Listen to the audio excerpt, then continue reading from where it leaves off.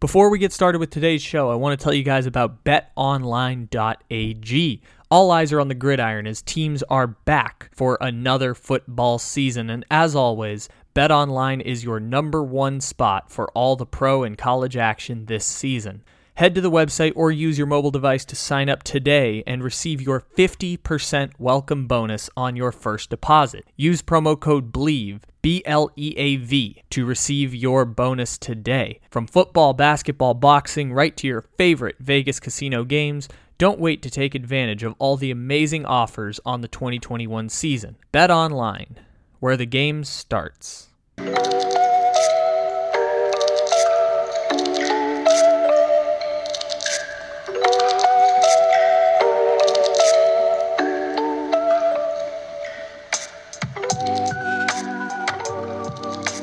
Good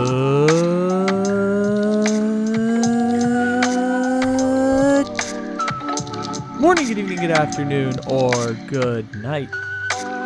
However and whenever it is you may be listening, thank you for stopping into another fantabulous episode of the Take It Easy podcast, live on the Believe Podcast Network for an NFL Monday that isn't live because it's a podcast.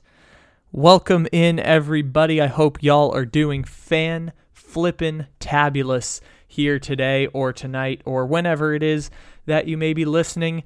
It's our NFL Monday show for week 4. We're just going to hop right into it because there's a lot to cover today. I did not think there would be so much to cover, but it's a long show and a long memes of the weekend as well. So we'll get to all of that coming up here today. I didn't really give you anything specific. I'm just saying we have a lot of stuff. So we'll jump right in with the Brady Belichick game because, of course, we're going to start with the Brady Belichick game because it was the game of the day and the storyline of the year, and really 2 years and really 20 years because it's the storyline of our lifetime in professional football, and it ended with Nick Folk. Did not think it would end with Nick Folk. Everything up to that point looked like a Hollywood script that the entitled Patriots fans boo Tom Brady, which was just stupid. I wanted to come in there and just smack all those Patriots fans on the back of their head for booing Tom Brady. Enough with that. I'm not going to get angry here. So you have this Hollywood story of Brady getting kind of booed and kind of celebrated, and he sets the touchdown record, but he doesn't get to set the touchdown record. He gets a little slighted. They get to keep the football, and there's a weird confusion because did he get 27 yards or did he get 28 yards? Because we're still doing this thing where we measure first downs with chains, and we're just kind of ball spotting it. It's like, did he get 27 or 28 yards on that catch? And is that enough to break the record? And not poetic Tom Brady fashion. So Brady breaks the record early in the game. They get a field goal off the first drive, and then it's just a lot of poop after that. It was 3-0, and then it was like 6-7, and teetering down the field, 9-7 at one point, 13-7 at one point, just kind of like back and forth, 13-7, la-di-da-di-da, and then we get to the fourth quarter, and that's when everything starts to pick up. Not just because Bill Belichick's son, Steve Belichick, the de facto defensive coordinator for the Patriots, became maybe the meme of the weekend. This is more of a meme of the weekend episode topic, but it does go along with the Patriots and Buccaneers game. Not only does he become a meme for looking absolutely crazy on the sidelines, but the Patriots defense also kind of starts to fall a little bit. And this is the part that's interesting because while you would write up the Hollywood script of Tom Brady going head-to-head against the Patriots, and he kind of did some of that, it wasn't like what we've kind of come to expect from the adrenaline junkie football where we just expect Tom Brady to have miraculous drive after miraculous drive with 37 seconds like Aaron Rodgers or a minute 20 like he did against the Cowboys the first night of the season. Like, Tom Brady's had moments like that, but he got the ball in this one after Mac Jones went down and scored a touchdown to make it 14-13. And then he kicked a field goal, and then the Patriots kicked a field goal, and then he got the ball with 4 minutes and 30 seconds to go and just needed to go the whole length of the field. And on the first play, you got a pass interference call on Kyle Van Noy. So pretty much like 30-yard pass interference. They're already across midfield. A lot of the drama has been sucked out of the situation. And then things get a little wacky because Antonio Brown, who kind of had a revenge game of his own since Brady didn't play that well and Gronk didn't make the trip because he literally had a punctured lung and 3 broken ribs, but he wanted to play his first game in New England again.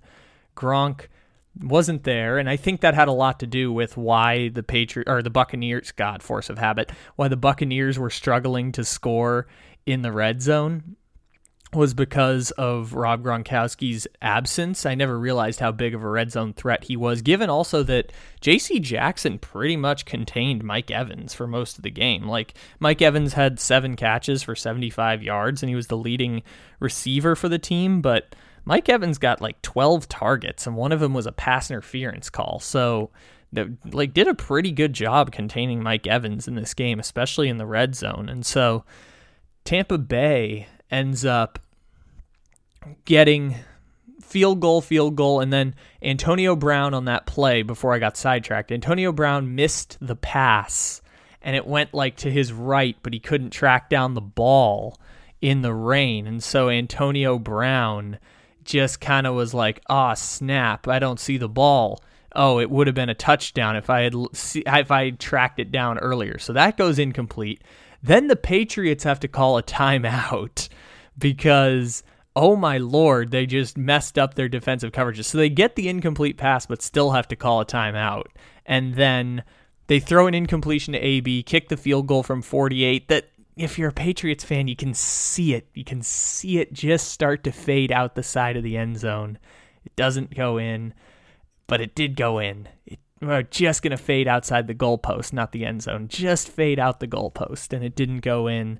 And so New England finds themselves down to 2 minutes to go. And this is like a Hollywood story plot twist where we were all like, okay, the cliche is Tom Brady is going to lead the game-winning drive down a point against the Patriots, and he's going to go win. And the plot twist ends up being, no, the rookie guy has to be the person to go down the field and win the game. And the Patriots did the Patriots thing where it's like you build out the drama. Yeah, they had the one pass interference call that, I think is going to be contested. I think it should have been a hold and not a pass interference, but I think because Mac Jones threw it there, it ends up getting called. And so they just matriculate like 6 yards down the field like they had the whole game, plus the pass interference that got them 15 yards. And if you're Tampa Bay, and Carlton Davis is your number 1 corner, but he's out now with an injury. You still don't have Sean Murphy-Bunting. You've just signed Richard Sherman off the street to try and play, and Jacoby Myers is cooking him for most of the game. And you have one of the worst passing defenses in the NFL. You do what they did towards the end of the game, which is just blitz, blitz, blitz, blitz, blitz, and blitz some more.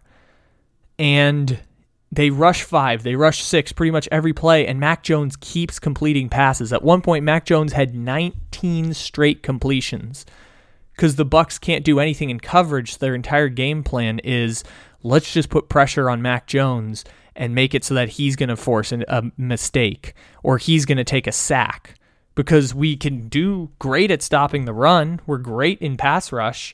The Patriots' offensive line is quite disappointing, I think is the word there, but even still, like, the Buccaneers are basically saying, okay, you're not going to run the ball. By the way, you want to know how many run plays the Patriots had in that game?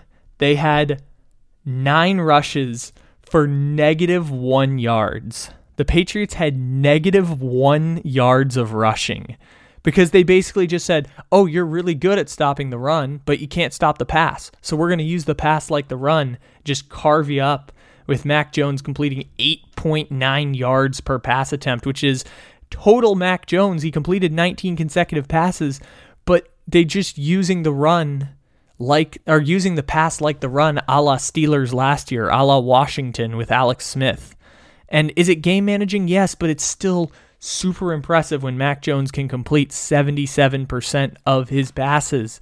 and complete 19 in a row, because it does just enough to win one of these shootout type games. Is beat them 3 yards at a time. They're going to rush. You only have 3 seconds, but you're still going to find a way to get the running back or get it to the wide receiver. All the things we crap on Big Ben for, Mac Jones just did it so much better than Ben Roethlisberger. And it was really impressive. I give Mac Jones credit. He did great plays. He threw under duress with 5 collapsing. After that pass interference we were talking about, on the 3rd down before the field goal, he gets the pass batted down at the line of scrimmage. I was stunned there wasn't dozens of those. I'm amazed he only took 4 sacks when it felt like Tampa was there the whole time. And if you're Tampa's defense, of course you do that, because you have a league best run-stopping defense, and you have a league worst pass-stopping defense. So teams are just going to go to the strategy of using the pass as a substitute for the run, with screen passes and leak outs from the running back and wheel routes and all that stuff. And if you're Tampa, what else are you going to do in that situation? So they do a good job there. Sets up the 56-yarder for Nick Folk that bangs off the crossbar. And it's just like, that can't be how it ends. That can't be how this game ends, is a kick off the crossbar. After everything New England did, you're going to swipe it from him on that last little sliver of hope. You're going to take it away right at the end. It was almost cruel,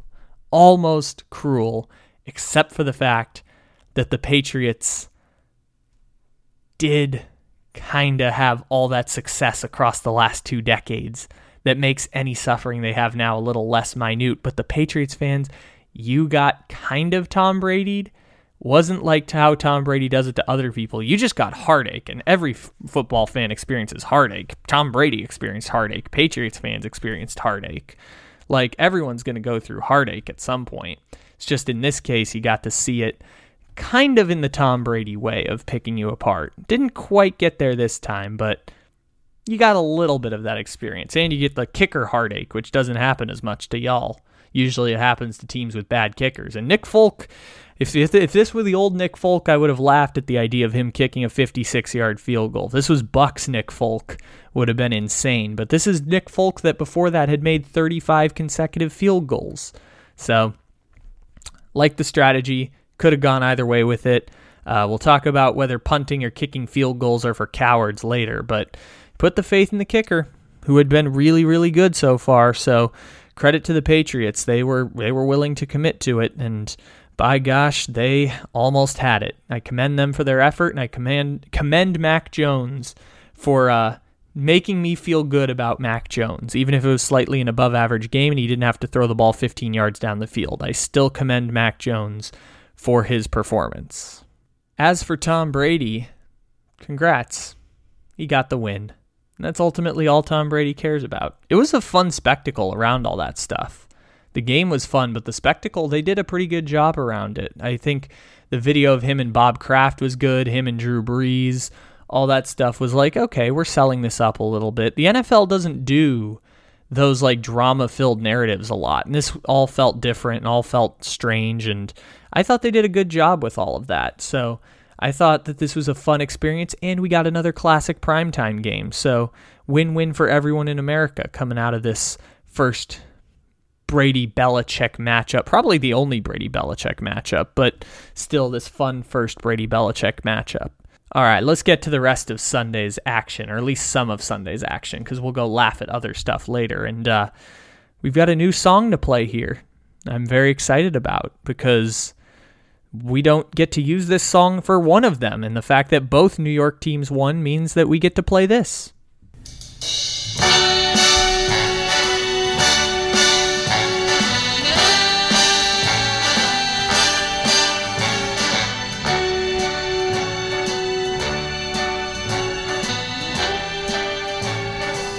Start spreading the news. I'm leaving today. I want to be a part of it. New York, New York. These vagabond shoes are longing to stray right through the very heart of it. New York, New York. I don't think we are going to get to use that song the rest of the season to represent both of our NFL teams from New Jersey, winning on Sunday. Both of them got their first wins of the season, and both of them did it in absolutely spectacular fashion. I want to start off with the Giants one because I think it's more interesting. The Saints had a 21-10 lead in the fourth quarter before the Giants put up 18 unanswered points on the New Orleans Saints. One, a defense that I still can't figure out if it's really good or really bad. Like, it at times looks like a top 5 defense, and at other times is getting smacked by the Panthers and Giants, who, with all due respect to Sam Darnold, are subpar to mediocre offenses. And then they're holding Aaron Rodgers to 3 points another week. So, still trying to figure out whether the Saints are good or not on defense. Daniel Jones and Zach Wilson, we can combine both of them together. Whew! Shout out to both of them for making me eat my words for 1 week every couple years, with Daniel Jones at least. With Zach Wilson, I don't think I've said anything bad about Zach Wilson. I just don't know what to do with Zach Wilson and what the Jets season is at this point, because a lot of the times with great quarterbacks, the play kind of just pops off the screen, and obviously none of the rookie quarterbacks this year have had play that pops off the screen except for Davis Mills having a 0 QBR in the first half. That always pops off the screen when you see a 0 QBR on the board. We'll talk more about that one in memes of the weekend, but it always pops off when you see something that horrendously bad. But in terms of good rookie quarterbacks, we haven't seen very much this year, and Zach Wilson had an above-average game, and the one big play to Corey Davis is the one that, if you're a Jets fan, you can walk away and say, okay, this is a product of us having literally the worst offense in the NFL. That's what you can look at and say, okay, there's something there. Corey Davis having the 2 touchdowns, obviously a big deal. Defense being able to sack Tannehill 6 times, that's something to build off of. So if you're a Jets fan, it's just small victories like that you can walk through throughout the season. If you're a Giants fan, I mean, today was fun. I was getting ready to make the same joke I did last week about how it's got to suck to be in the New York, New Jersey area because your 2 local games are that Titans and Jets game, and the other one being the Giants and Saints. And the Giants-Saints game was not only looking like it was going to be not close, but also boring, like one of these 21-10 games where the Taysom Hill package scores 2 of the touchdowns, which, if you have Alvin Kamara on your fantasy team, you signed up for this. You signed up for the Taysom Hill package, cannibalizing at least some of your touchdowns. But it happened to happen twice in that game on Sunday. And so, if you're the Giants, that was super fun football. The last, fourth quarter and overtime, that was super duper fun football if you're a New York Giants fan. And I take the good with the bad in these cases. I know the Giants have played a couple close games this year so far, and close games are at least something to be entertained by if you have a mediocre team. One that at least you feel like you have some kind of a chance down at the end. It's not like, when Ben Roethlisberger gets the ball late in the game and you're like, oh, well, we know this is not going to work out. With Daniel Jones at least, and Saquon Barkley too in this game, both of them were just, at least the big play threat is there. Something popping off if Jason Garrett finally gets his head out of his ass and calls an explosive type play or a wheel route, or something fun could theoretically happen. So if you're a Giants fan, just enjoy the fun football. You're probably going to fire Gettleman at the end of the year. You're probably going to move on from Daniel Jones, or at least decline the 5th-year option and bring in some competition for him. But enjoy it while you have it. Fun moments like scoring 18 unanswered points against the Saints, that's going to be your victory for the season. So congratulations, Giants. And I'm not being disingenuous either. I know we have beef with Giants fans because Giants fans are overconfident, and Giants fans did this all to themselves, and it's been a decade since you went to the Super Bowl and a decade of perpetual mediocrity for the Giants. But at the same time, I am genuinely happy for you, and I was genuinely entertained. It wasn't like last week's Falcons-Giants game that went down to the wire and the whole game was awful. The fourth quarter was super entertaining between the Giants and Saints. So great job on your guys' part. You left us thoroughly entertained. If you're the Jets, just try and find some kind of positives. I hope you weren't watching the game at the beginning. I hope you had the Red Zone channel on and then switched over once you saw it was still close. Just find something good to take away. Look at your 93 QBR for Zach Wilson and say that that's a victory, which I think just without the interceptions, he would have had about what Daniel Jones had, which was, I think, 108 QBR, if I remember correctly. It was a great job by Daniel Jones. So, congratulations to the New York teams. You guys get to walk away victorious here this week. All right, let's talk about the Cardinals. If you want the best of the best Cardinals analysis, make sure to check out the Red Rain podcast with my man Walter Mitchell, of course, which I produce. You can check that out everywhere you get podcasts and follow Revenge of the Birds. It's going to be great Cardinals content, I presume, because we haven't recorded it yet. By the time I'm recording this comes out before I produce Red Rain. But if you want the best Cardinals analysis from that, let's go there. Now, with that on the front end, let's talk about the Cardinals whooping up on the Rams, because Kyler Murray looks amazing. And they have the second best offense in the NFL. Like, bar none, coming into this game, you probably could have said they had the second best offense in the NFL. This point, it is painstakingly clear that that is the second best offense in the NFL that the Arizona Cardinals have. And Kyler Murray is leading the charge on that front with a game yesterday that put him at 120.3 QBR. That game was 120.3 QBR for Kyler Murray, finishing with 24 of 32 passing, which is 75 freaking percent. Like when Josh Allen last year had the game against Seattle where he had like 85% completion percentage and like 340 yards, I was like, wow, that's one of the best games I've ever seen. And Kyler Murray's had like 3 of those games already this year where I'm just amazed at how great this dude is at quarterback. And so Kyler Murray for the season now has a 113.4 QBR, number freaking 1 in the NFL, 76% completion percentage on the season, which will probably come down a little bit, but it's like a 9-point improvement year over year for Kyler Murray, on pace for 4,000 passing yards. And of course, he also is the threat with his legs because he's Kyler Murray and he's the new Russell Wilson, and he can scramble touchdowns if you need him to, or get you 18 yards on a 3rd and 14 like he did against the Rams. And just, kind of make the Rams defense look silly. And this is kind of the beauty and also the curse of having a Kyler Murray type, is even if you're stacked up against Aaron Donald and Leonard Floyd and company, because the Rams got, okay pressures in this game on the Cardinals. It's Kyler Murray's ability to buy time, and what Justin Herbert does and what Baker Mayfield does and Patrick Mahomes and Josh Allen is that you can buy time in the backfield when your offensive line breaks down or they come with 6 pressures. And Aaron Rodgers does some of this too, but Aaron Rodgers' gift, like Tom Brady, is the quick release.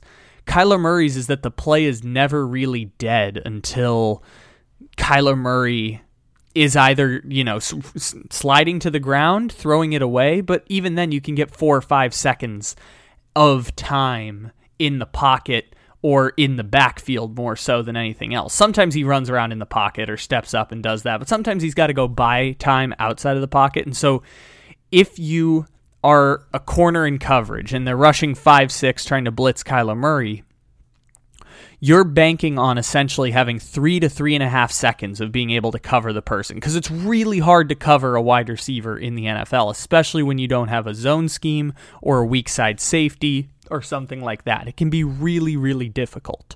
And so for the Arizona Cardinals, getting Rodney Hudson helps tremendously as well. Like, you can't have no offensive line, but even in the shortage of offensive line, or not having a Justin Murray, or not having I think it's Justin Pugh. I forgot what Murray's name is. He's the right guard for the Cardinals, but he was out. If you don't have that Murray and you don't have Justin Pugh, you can look at least like a semi-competent offensive line. And so for the Arizona Cardinals, I think the big victory there is Kyler Kyler is almost blitz-proof. Kyler Murray is almost blitz-proof. He did take 3 sacks against the Rams, but again, the Rams are a really good defense, and they're really good at applying pressure. And if you can only stay on Kyler Murray for so long, eventually you are going to get burned by the Arizona Cardinals. And we saw a lot of that in this game for Kyler and Arizona because, they spread the love. A.J. Green, 67 yards and a touchdown. Hopkins, 67 yards. Max Williams, 5 catches, 66 yards. Rondale Moore, 3 catches, 28 yards. Running game for Arizona was great. Chase Edmonds, 120 yards. James Conner, 50 yards. Arizona ran for over 200 yards against the Los Angeles Rams. What are you going to do? You got to take away the top and dare them to beat you with the running game. And the fact Arizona could do that and that Kyler Murray could buy time in the passing game, massive victory for the Arizona Cardinals. Second best offense in the NFL, only behind those magnificent Kansas City Chiefs. Speaking of those magnificent Kansas City Chiefs, they get a victory Monday, which means we can play this song.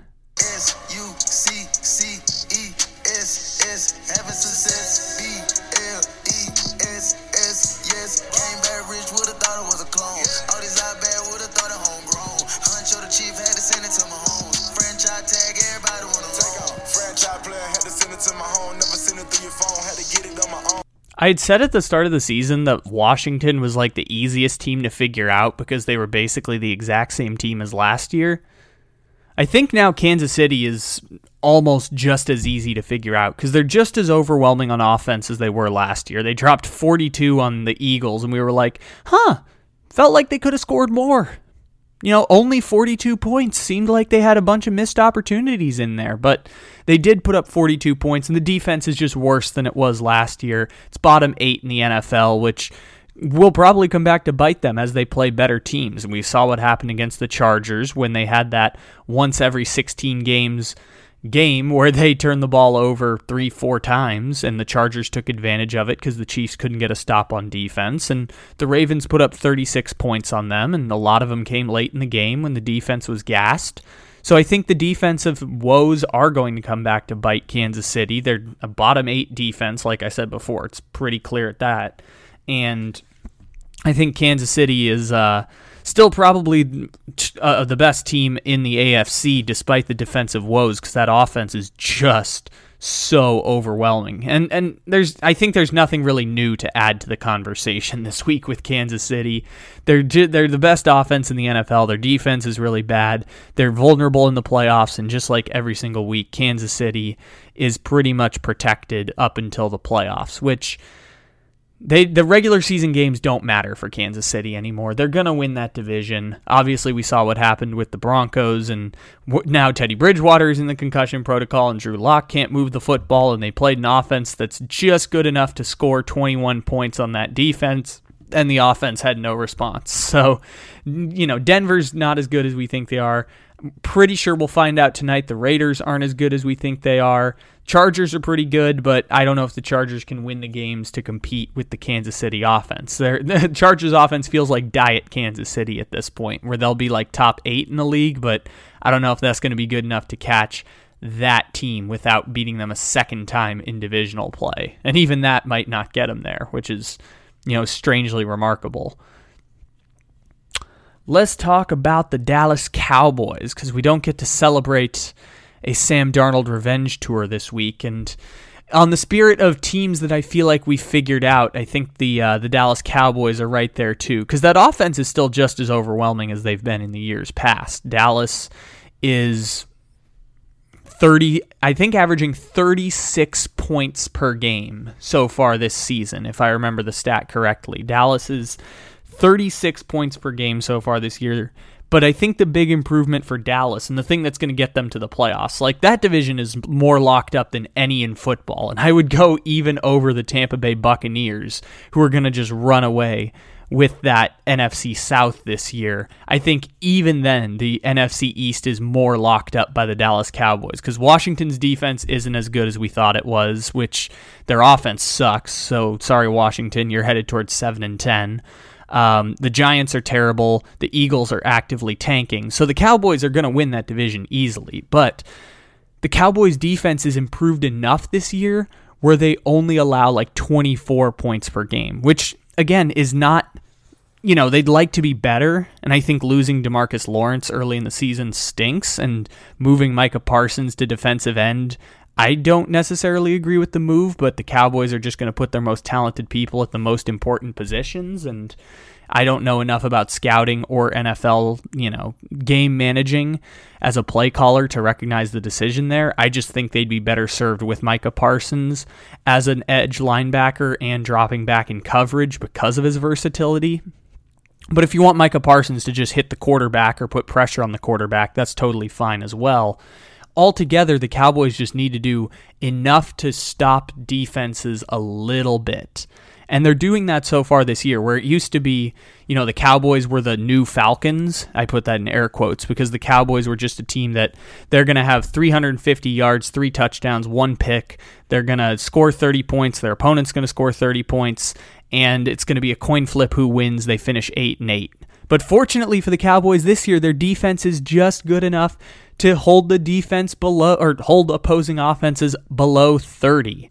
And that's all they need, because that offense is still ridiculously overwhelming. I think we're all realizing just how great CeeDee Lamb actually is. Amari Cooper had the huge touchdown, and Trayvon Diggs is going to get his praises. He'll probably win Defensive Player of the Week this week in the NFC for his pair of interceptions that pretty much sealed the deal against Carolina. But even Carolina, who came in with the number 1 ranked defense in the NFL, which if you're ever looking for overreactions, it's all the people who are talking about Carolina's number 1 defense coming into this week. And this is me as of course, a Sam Darnold revenge tour stan.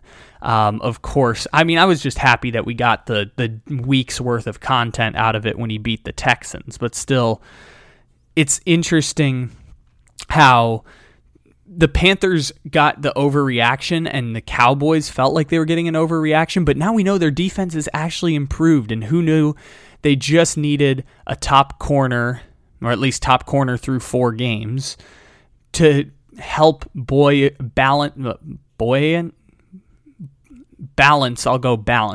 out that defense, so that they're just not an all-time awful defense like they've been the last 2 years. And again, we've talked before about how forcing turnovers is a great way to mask inefficiencies on defense, but if you're the Cowboys, you don't need it to be sustainable. Like, your defense is limited at best, but I think that the Dallas Cowboys are going to be fine with that. If, he gets 10 interceptions like Xavier Howard did last year, he being Trayvon Diggs, and they get a couple sacks here and there, and they finish like 17th in team defense. That was good enough for the Dolphins with a terrible offense to win 10 games last year. Was just getting a lot of turnovers, masking problems on defense. That got Miami to 10 wins. With that offense the Dallas Cowboys have, which is way better than the Miami Dolphins, they could be looking at being even better than the 4th seed, even though, Green Bay is obviously really good, and the NFC West has a bunch of teams that will probably beat each other up, as we started to see this week. The Cardinals went into LA and won. The Seahawks went into San Francisco and won. The Rams play the Seahawks this week. All the teams are going to end up beating each other up at some point here. And, of course, Tampa Bay is really good, and the Dallas Cowboys are probably in a tier right below, but it doesn't mean they're going to lock themselves into the 4 seed. If their defense can just keep those inefficiencies masked by creating a lot of turnovers, which they've done in each of the first 4 games, Cowboys lead the league in turnovers forced so far this year, then Dallas is going to be just fine.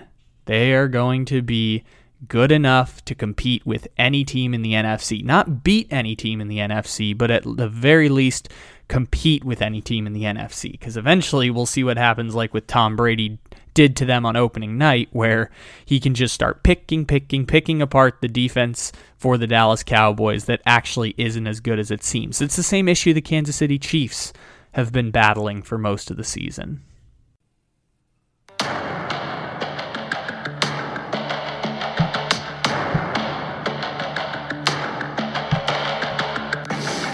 Aaron Rodgers Rodgers is so disgruntled with Green Bay Packers that he has told some within the organization that he does not want to return to the team. And so we have a standoff here that nobody knows exactly where it's going. He is not making this about money. He wants out of there, and he's telling you there is no amount of money. We want him back in the worst way. I know he knows that, and we'll continue to work at it. The situation between the Green Bay Packers and Davante Adams is not good. As far as this weekend, as far as training camp, we will see. There's been one message consistently coming out of Aaron Rodgers' camp, and that's, I don't want to be here. So yes, hip hip hooray, we get to play the Green Bay Packers Last Dance theme because the Packers won this week against the Steelers, but I do want to just spend the segment of the Steelers-Packers game, which was not interesting in any way. It was really game was in hand the whole way through, not a lot of offensive firepower, even by Aaron Rodgers standards. Like Aaron Rodgers had, really one of those game manager Aaron Rodgers games from 2019. He was 20 of 36, 248 yards, 2 touchdowns. They ran for 100-plus yards. Like, it was really just a game manage win for the Packers and just kind of like get through it type of game. So there's not like a lot of intrigue there. What I do want to talk about is Jimmy Roethlisberger, though, which is, of course, the name that we dubbed for Ben Roethlisberger back in 2020 when the Steelers were going on that magical win streak, and he had the second lowest yards per completion, only behind Alex Smith, and he was second fewest ahead of Alex Smith in yards per pass attempt, and they basically struggled to run the ball. Offensive line wasn't very good, and they used the offense basically in that way where, like, the way everyone does it against the Bucs, where you use the pass like the run, and you use short slants and out routes and screen passes for 4 or 5 yards to try and move the ball across the field. And that was the reason why Pittsburgh ended up picking Najee Harris in the first round. We've talked about this again and again. It's some of the things people think about when they first associate the Pittsburgh Steelers. But Jimmy Roethlisberger, a.k.a. Big Ben, is totally done. And this is the weird part, is that it hasn't been like a tour of making jokes like it was last year, or drinking up the tears of Big Ben's failure in the playoffs, or feeling vindicated because he threw 4 interceptions in the first half against the Cleveland Browns. This feels like an I told you so type of thing. Like, it was so obvious last year that after the torn elbow, that should have been the end of Ben Roethlisberger's career. And in the 21st century, you don't see like career-ending injuries the way that things used to be. And a lot of times we associate that with, medicine getting better, physical therapy getting better, science generally being better than it was back in the 1980s and 90s. I shouldn't say generally. I think across the board, science is in a better place than where it was back then, and part of that is being able to rehab and heal injuries and stay in shape for longer periods of time. And Ben Roethlisberger probably should have been one of the people who retired at the end of 2019. And the Steelers had given him the contract, and it makes everything complex, but in reality, the Steelers should have moved on from him after 2019 and pivoted to whatever the next step was going to be for the Steelers. And that was that offseason that like Teddy Bridgewater was available, and Jameis and Cam Newton, and Tannehill got the big contract extension, and Tom Brady signed with the Buccaneers. Phillip Rivers ended up going to the Colts, which would have been a weird pivot from Ben Roethlisberger to Phillip Rivers, but even still, Pittsburgh should have moved on back then, and everyone kind of realizes it now. Like 2 bad weeks of Big Ben looking really, really old kind of do him in, and 78 QBRs and 200 yards, trying to save the game at the end with 200 passing yards, but your team was down the whole way, so it's one of those situations where like Matthew Stafford throws like 370 yards because he has to try and lead a comeback. It's like just Big Ben was like unable to do it at that point. It was a lot of screen passes to Deontay Johnson. Outside of the one big play to Deontay Johnson that ended in a touchdown, Big Ben threw to him 8 times for 47 yards. That's an average of 6.7 7 yards per pass attempt or per completion to Deontay Johnson. James Washington, similar type thing. Outside of the one big play, it was James Washington, 3 catches for 39 yards. Najee Harris, 6 catches for 29 yards. Juju, 2 catches for 11 yards. Eric Ebron, 2 catches for 8 yards. Like, it was a lot of the old Big Ben, where now he's gotten into his comfort zone and he runs out of time because there's not a great offensive line and it's a lot of check down offense.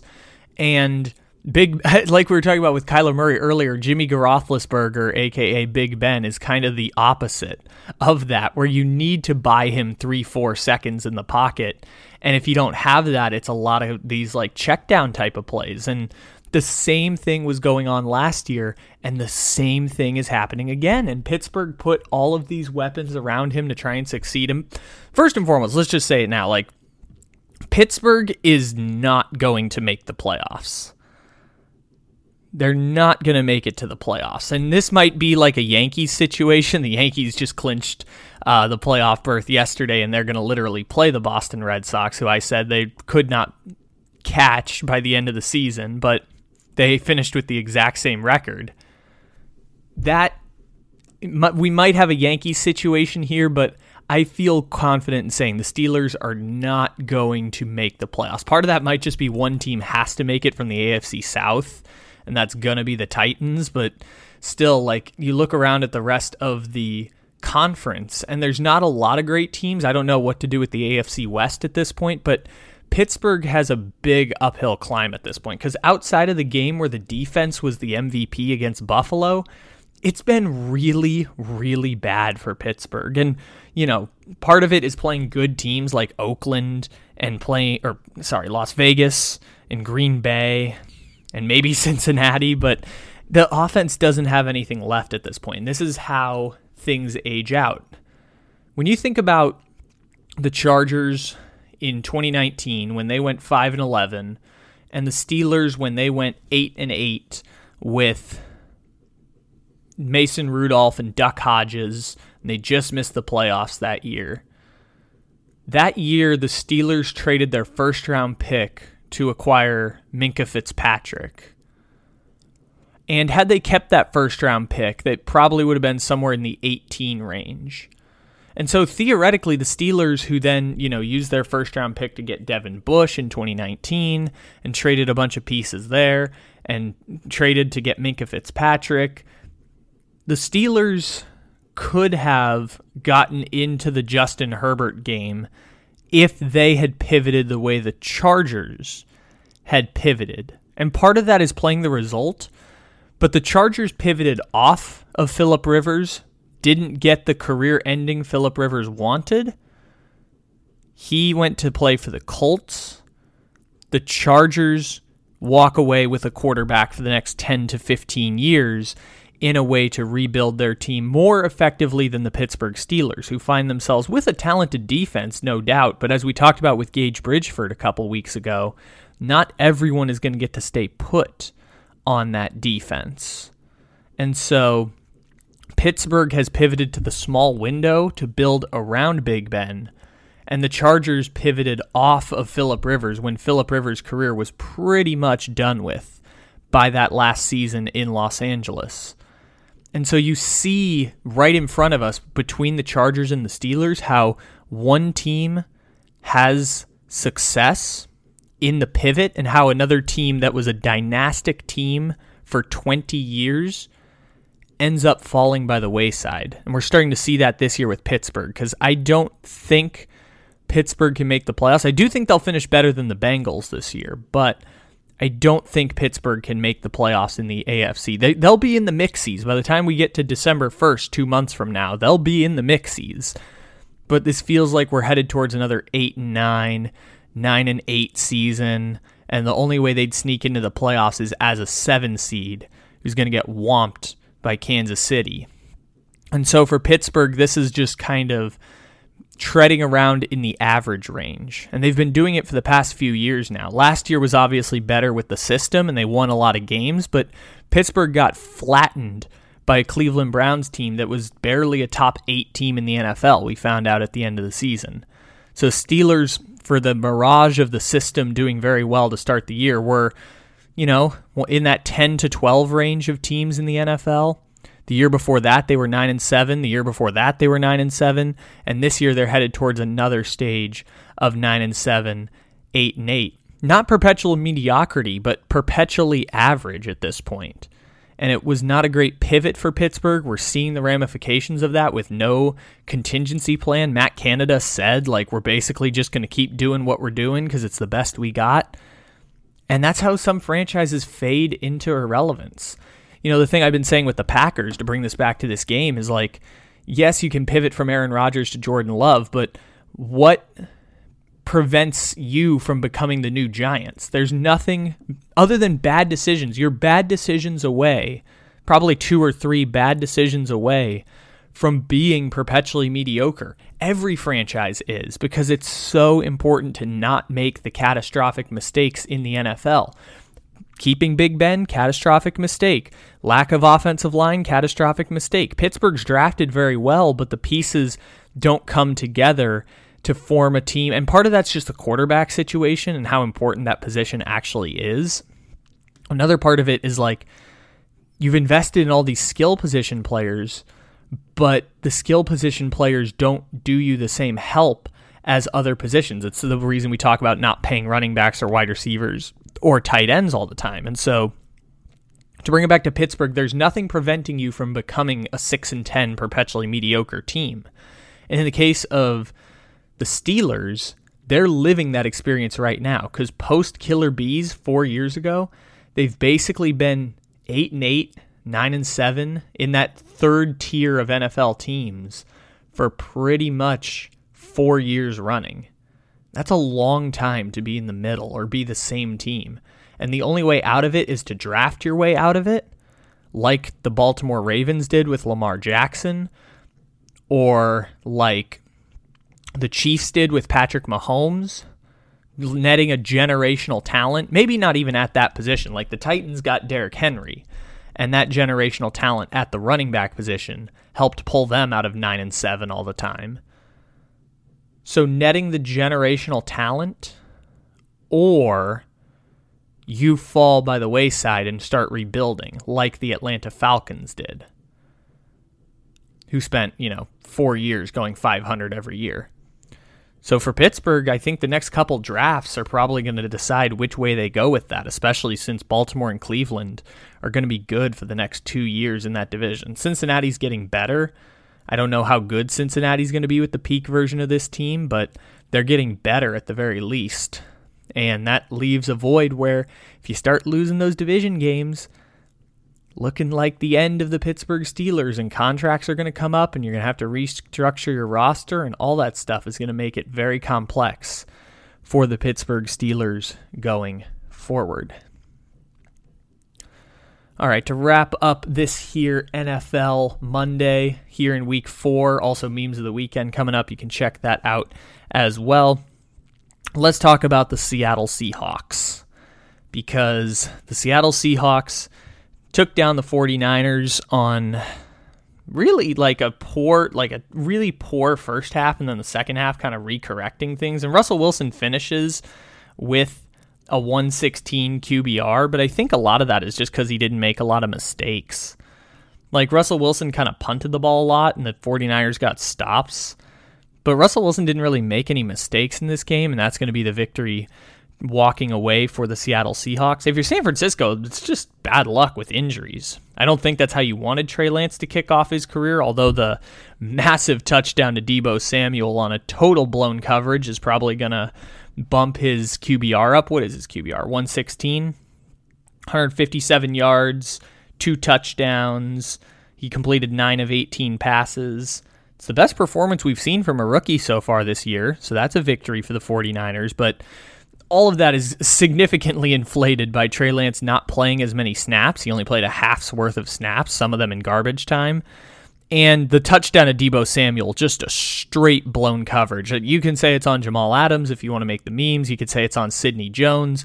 Just a straight blown coverage to give Trey Lance probably the easiest touchdown he will ever see in his NFL career. And so that was a pretty interesting moment, interesting game altogether. I thought we would have a 49ers Seahawks type duel, and we didn't get that. The 49ers pretty much fell apart towards the back, and that's just injuries. Like, Trent Williams went out, George Kittle was playing hurt, and he was totally ineffective. 4 catches, 40 yards, trying to play hurt. Their running backs were some dude named Patrick and Trey Sermon. No Elijah Mitchell in this game, and Elijah Mitchell's already like their 5th running back. I mentioned Jimmy Garoppolo, Trent Williams went out in the game. George Kittle went out in the game. All their running backs were gone. Javon Kinlaw got hurt. Jason Verrett's been gone the whole season. It's just injuries piling up for the 49ers that just sucks for them. But they did end up, at least putting up a fight against the Seahawks. And we walk away from this learning nothing about that division. But Thursday's Rams-Seahawks game will at least help us figure out that division a little bit more than we did before this. Also, if you want to laugh at some of these other games from this week, like, I don't know, the Titans and the Jets more, or the Texans and the Bills, you can check out Memes of the Weekend as well. You know what, just so I don't have to talk about this on Memes of the Weekend, let's just get to the Lions and Bears. Just Justin Fields, well done on your part. Picking apart a bad defense was exactly what you needed at this point. Showed some flashes. Good for the Bears. Not a lot to take away from that game. It's 2 pretty crappy teams playing each other, and not a lot of excitement. But there will be some laughable moments for Detroit, like Jared Goff getting that terrible little interception with his elbow and groin area. That's not going to help him out much. So we'll just knock Lions and Bears out here at the end of this podcast so that we don't have to waste time on it in Memes of the Weekend. Because we do every single game here on the Take It Easy podcast, NFL Mondays, dual episodes, laugh at some of them on Memes of the Weekend, and we break down about a dozen or so here so we can laugh at about 3 or 4 of the other ones over on Memes of the Weekend. So with that being said, ladies and gentlemen, thank you for stopping in here to the Take It Easy podcast. Episodes every single day, Monday through Friday, as well as Wired Up on Sundays. Check them out. Leave a 5-star review, download, and follow. Check out our partners over at Bet Online Sportsbook as well. I am getting a little too excited because I'm knocking the microphone around now. Thanks for stopping in, everybody. Have a fantabulous rest of your day. Play us out, Frank Sinatra. We might never get to use this sound again.